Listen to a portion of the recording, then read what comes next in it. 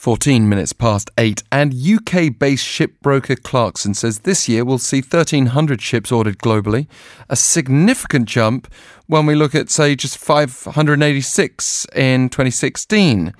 In fact, we may have our answer to the question of whether South Korea is benefiting or not, because local firms beat Chinese counterparts in the first quarter for the first time in 7 years. Professor Kim Bowon of the College of Business at KAIST now joins us on the line.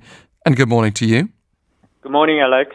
Thank you. So, despite the turnaround, we did already see years of damage. Last year, 3,500 people left the industry, and Samsung, Hyundai and Daewoo all have had plans to reduce the number of employees further this year.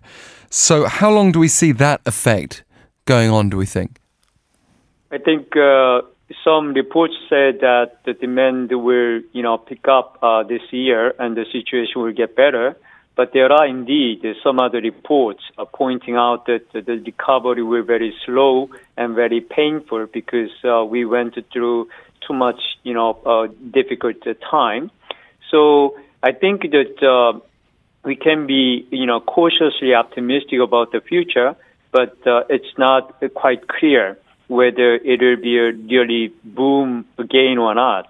So I think that the companies are right to be more cautious about that. And I think that we still have some redundancy in terms of capacity. So I believe that the Korean shipbuilding companies will continue this kind of restructuring for the time being. So I don't see that the companies will, stop reducing their workforces this year. So I think that we will see this kind of moving for just at least 1 or 2 more years.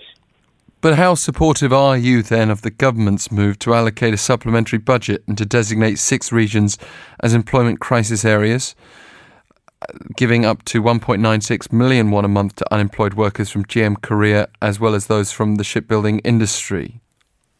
I always think direct government subsidy or direct government interference with private companies is not appropriate because it gives it sends some wrong signal to the market and it sometimes distorts the market.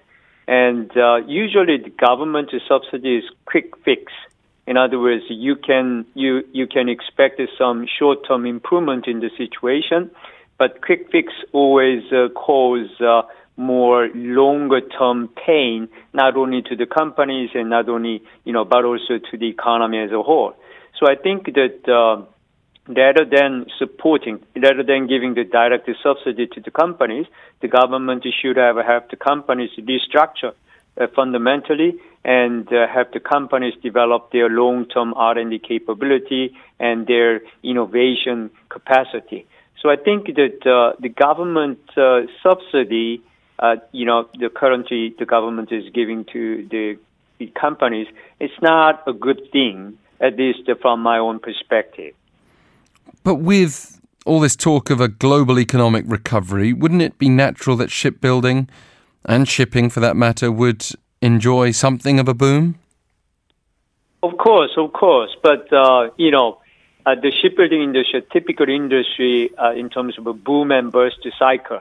So we see that the booming period followed by burst and burst followed by boom. So whenever we see some booming, we already forget about all this burst and all this pain we went through. So everybody expected that we're going to have a big, sustained booming period. But I think that even if the global demand for shipbuilding will pick up this year or next year, the industry will not be the same. In other words, we're not going to experience that kind of demand surge we experienced before 2008. And even if that happens, it takes a long time. And even if it happens, I have to say that market will be completely different from that we had before 2008. So I think that the companies, if the companies assume that they're going to be able to enjoy this new boom, they have to think again because the market will be completely different, even if the market will pick up pretty soon.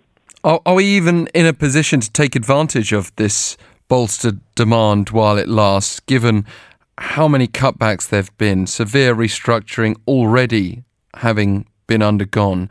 80% of medium-sized shipbuilders have shut down as well during the past 10 years. Does that mean that South Korea's shipbuilding sector is at a major disadvantage compared with global counterparts?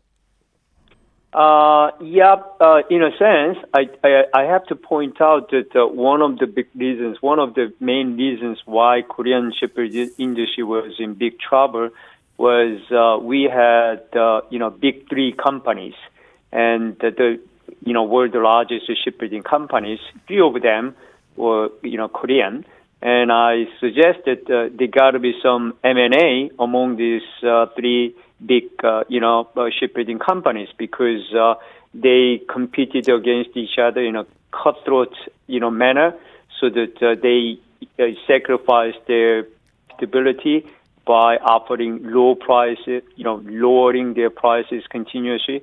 So I think that unless we have some sort of restructuring, industry level restructuring among these big three shipbuilding companies, we will experience the same kind of difficulty in the global market, even if the market is in better position.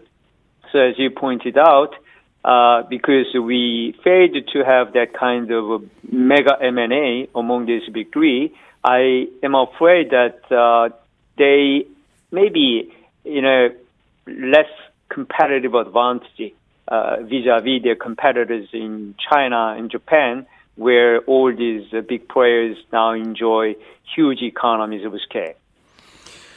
Right, but what about local firms beating Chinese counterparts for the first time in 7 years in the first quarter? Do you think that's just a temporary phenomenon? As I said, Alex, I think that the market will be completely different. In other words, before 2008, the market was full of all these tankers and container ships, in a sense, traditional ships.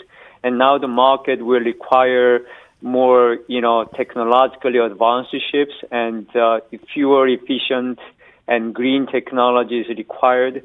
So I think that when the market will improve quite significantly, the demand will come from the areas very different from those in old days.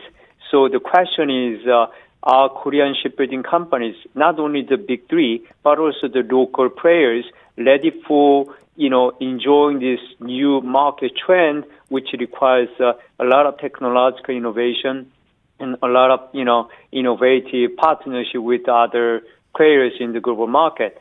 So I don't want to be too much optimistic about the future of this competitiveness of the Korean shipbuilding companies, small or large. Let's return a bit further to the government's role, because you said before that you weren't sure at all about the government taking measures like directly paying any sort of subsidy. Mm-hmm. But you also spoke of the need for restructuring, even after all the restructuring we've seen. So what sort of role should the government be playing now in terms of monitoring what happens next for this industry to move with the times?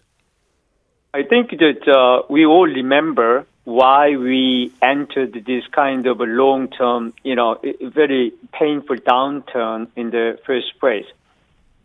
Of course, there was a global economy. The economy was bad, so that was the main reason why the shipbuilding industry went through all these difficult times. But in addition to that, there are several other reasons. One of them is the politics, shadowy and dark connection between politics and businesses. That in turn caused the lack of transparency in corporate governance. So the company was not able to be managed in an appropriate way. So I think that government intervention usually distorts the market and distorts the managerial capability.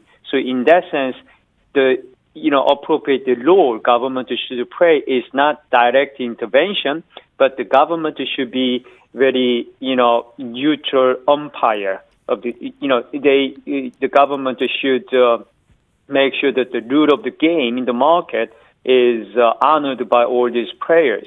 So my point is that rather than just giving the direct subsidy to the companies, the government should have the companies plan their restructuring, through the financial, institutes, so that the companies themselves to find out their long-term restructuring plan and take measures to innovate their R&D capability. So the government should be in a more neutral position, and they should be judged, not actual player on the playground with the companies. That's my point, Alex. Professor Kim, thank you very much for joining us today. Thank you.